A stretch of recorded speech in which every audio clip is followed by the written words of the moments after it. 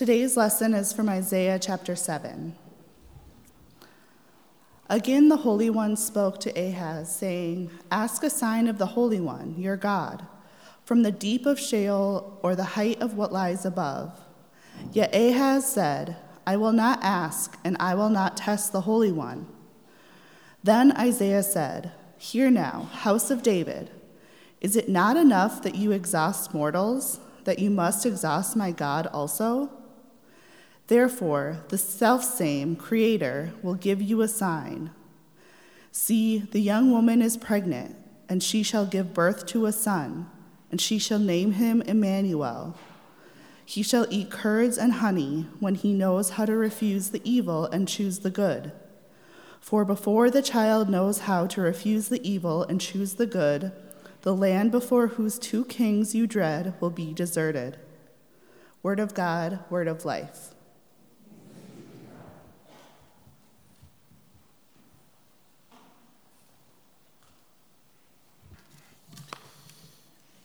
A reading from the Gospel of Matthew, the first chapter. Now this is how the birth of Jesus the Messiah happened. When his mother Mary had been betrothed to Joseph, but before they came together, she was found to have a child in her womb from the Holy Spirit. Joseph, her husband, was a just man and unwilling to shame her. He wanted to divorce her secretly. But when he deliberated this, suddenly, an angel of the Most High God appeared to him in a dream and said, "Joseph, son of David, do not be afraid to take Mary as your wife, for in her is conceived a child from the Holy Spirit.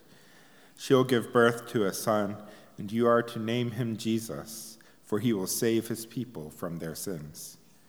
All this happened to fulfill what had been spoken by the Most High God through the prophet. "Look now, the virgin shall conceive a child in her womb and give birth to a son, and they shall name him Emmanuel," which translated means, "God is with us." When Joseph got up from sleep, he did as the angel of the Most High God commanded him. He took her as his wife, yet did not know her sexually until her birthing of a son, and named him Jesus. Word of God, word of life. So I am obsessed with learning about the universe.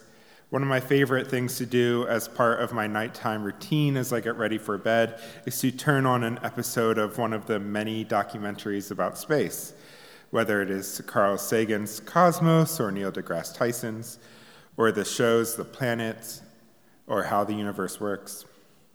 There's something about the vastness of space, an ever-expanding universe that speeds up as it expands, the way dark matter and dark energy are keeper of cosmic secrets that even our best and farthest-reaching telescopes cannot detect directly. There's something about all of this that fascinates me beyond measure. I love learning about, for instance, the cosmic background of radiation. Basically, the entire universe is full of this radiation, a heat signature that is a remainder of the Big Bang. So no matter where you point your microwave radiation detecting telescope in the sky, it will always pick up on radiation out there that is not coming from a specific source. Instead, that radiation is the remnants of the very birth of our universe as it exploded from a cosmic womb.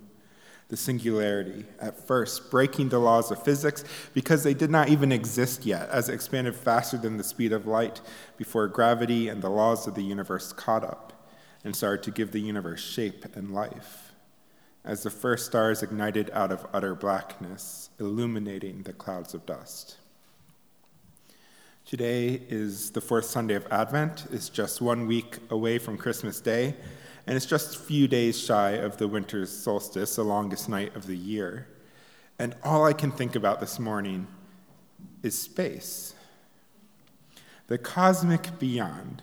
So please indulge me for a moment as I share some of my favorite facts about space. There is a point to this, I promise. I did not just hijack the sermon time to give y'all a lecture on cosmology, as fun as that would be for me and probably no one else. Anyway, so the JW Space Telescope, the largest and most accurate telescope ever in existence, has only been in operation for 6 months, and it has already revealed a few things about the universe. My favorite thing that it has revealed is that both supermassive black holes and galaxies formed much earlier than scientists previously thought. This means that Einstein's law of general relativity, E equals mc squared, which has perfectly predicted the way the universe works up until now, it has recently been found that the earliest few thousand years of the universe's existence, the JW Space Telescope has begun to uncover that maybe Einstein's law of general relativity doesn't actually work to describe the origin of the universe. And if that is the case, as more and more data from the JW Space Telescope comes in, we learn that there is more and more about the universe that we just simply do not know. Another fun fact, well, fun for me. The largest star in the universe, in the known universe, recently discovered, is Stephenson 218. It is so large that the radius is larger than the orbit of Saturn. It will likely be short-lived, as it is so massive that it explodes and bursts of solar wind, thousands of solar masses of matter every second. My final space fact I want to share before I get into the readings for today is that when the universe expanded into existence, it started with pretty much only 2 elements, hydrogen and helium, the smallest 2 elements. Hydrogen and helium collected into the universe's first stars, giant stars that were so dense with these elements that they fused the elements into heavier elements. As these stars died, they left behind the elements that we see all around us: carbon, oxygen, iron, potassium, slowly filling out a periodic table of elements. In time, gravity did its work over billions of years, and these remnants of the universe's earliest stars started to form solar systems. Our own solar system formed about 4.5 billion years ago, about 10 billion years after the Big Bang. And everything we see on this planet, every touch, every taste, every breath, is all made up entirely of stardust from these massive early stars. So that brings me, finally, to today's reading. 2,000 years ago, a man named Joseph heard through the grapevine that his young fiancée Mary was pregnant. In that first century, it is much less likely that Mary's pregnancy was by her fooling around or having an affair. If a young woman ended up pregnant before marriage in that time, it would overwhelmingly, most likely have been because she was sexually assaulted. Joseph knew this, but he felt it necessary to break off the engagement so as not to bring him any public shame or publicly call attention to Mary's unexpected pregnancy. While Mary might have avoided public shame in this scenario, she still would have been a single mother in a world where her family would likely have rejected her, and she would have likely had to live on the streets with her child, or had her family continued to welcome her, she would have been entirely dependent on them. But she likely would never have been able to get married, and her child likely would never have been seen as anything other than a fatherless child. Just as Joseph drifted off to sleep that night after he made these decisions, an angel of the Most High appeared to him and told him that this unborn child was conceived by the Holy Spirit. We hear Mary's side of the story in the Gospel of Luke. But in this gospel, the angel told him not to break off the engagement with Mary, but to marry her. And then the angel tells us this fascinating piece of information. The angel quotes the prophet Isaiah saying, "Look now, the virgin shall conceive a child in her womb and give birth to a son, and they shall call him Emmanuel," which means God is with us. Joseph wakes up from the dream and does as the angel commanded him. What's in a name? Shakespeare asks in Romeo and Juliet. Well, in this name, Emmanuel, actually quite a bit. One of the stunning parts about the Bible from beginning to end is how deeply present, how firmly embedded the God of Israel is in human history. In the beginning, we hear that God walked in the garden among the first people. Out of Egypt, God led the people as a visible pillar of fire by night and smoke by day. When wandering in the wilderness before finding a permanent home, God instructed the Israelites to make a portable tent, the tabernacle, to follow them wherever they go. And God promised to be present and dwell in the tabernacle, to live among the migratory people. When they settled in Jerusalem and the surrounding region, God promised to live in the temple built on the mountain of Zion.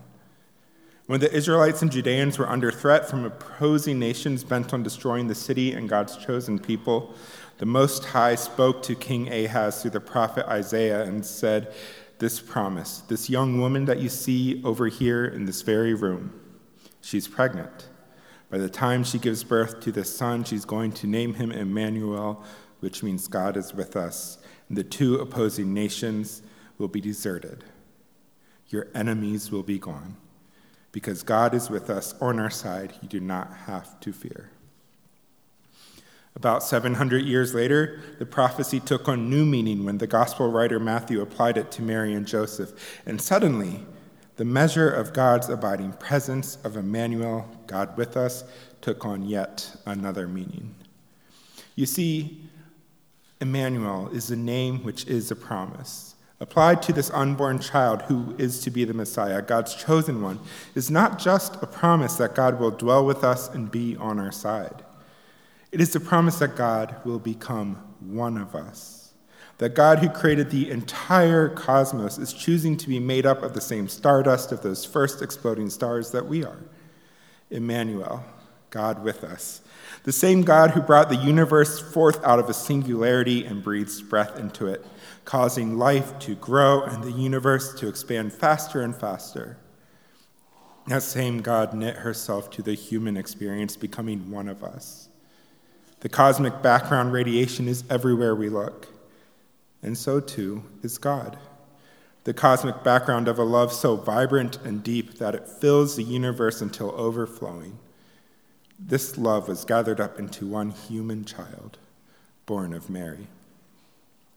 The fullness of God, the overflowing love, the creator of the stars so large that our own sun would be but a speck of dust next to them, the builder of a universe so vast that we cannot even see its boundaries, chose this time and this place to be born, to enter into a world to be entwined in human history, built up of stardust, the same matter as us, breathed the same air, felt the same feelings of cold, warmth, hunger, loss, illness, and experienced death on the cross.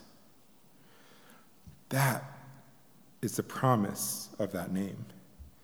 In our hurt, in our suffering, in our longing, in our brokenness, in our emptiness, God is there. God is with us. God has taken all of that into herself. This final week of Advent, as we count down the days until Christmas with the Advent calendar, sit alongside our children or grandchildren as they gleefully eye the growing pile of presents under the tree, as we experience cold and snow, as the nights grow dark so early, and as we look up and catch the stars at night. Remember this. Remember that the background of cosmic love is so expansive, so deep that it permeates everything, that it cannot be escaped. And that all that expansive love, that deep love, for only a brief moment in the history of the universe, was born into this very world. Let that cosmic love radiate from you. You are a child of stardust, a child of the Most High, kindred to the infant whose name is a promise, Emmanuel, God with us, today and every day, in every space, breath, tear. God is here. God is with us. Amen.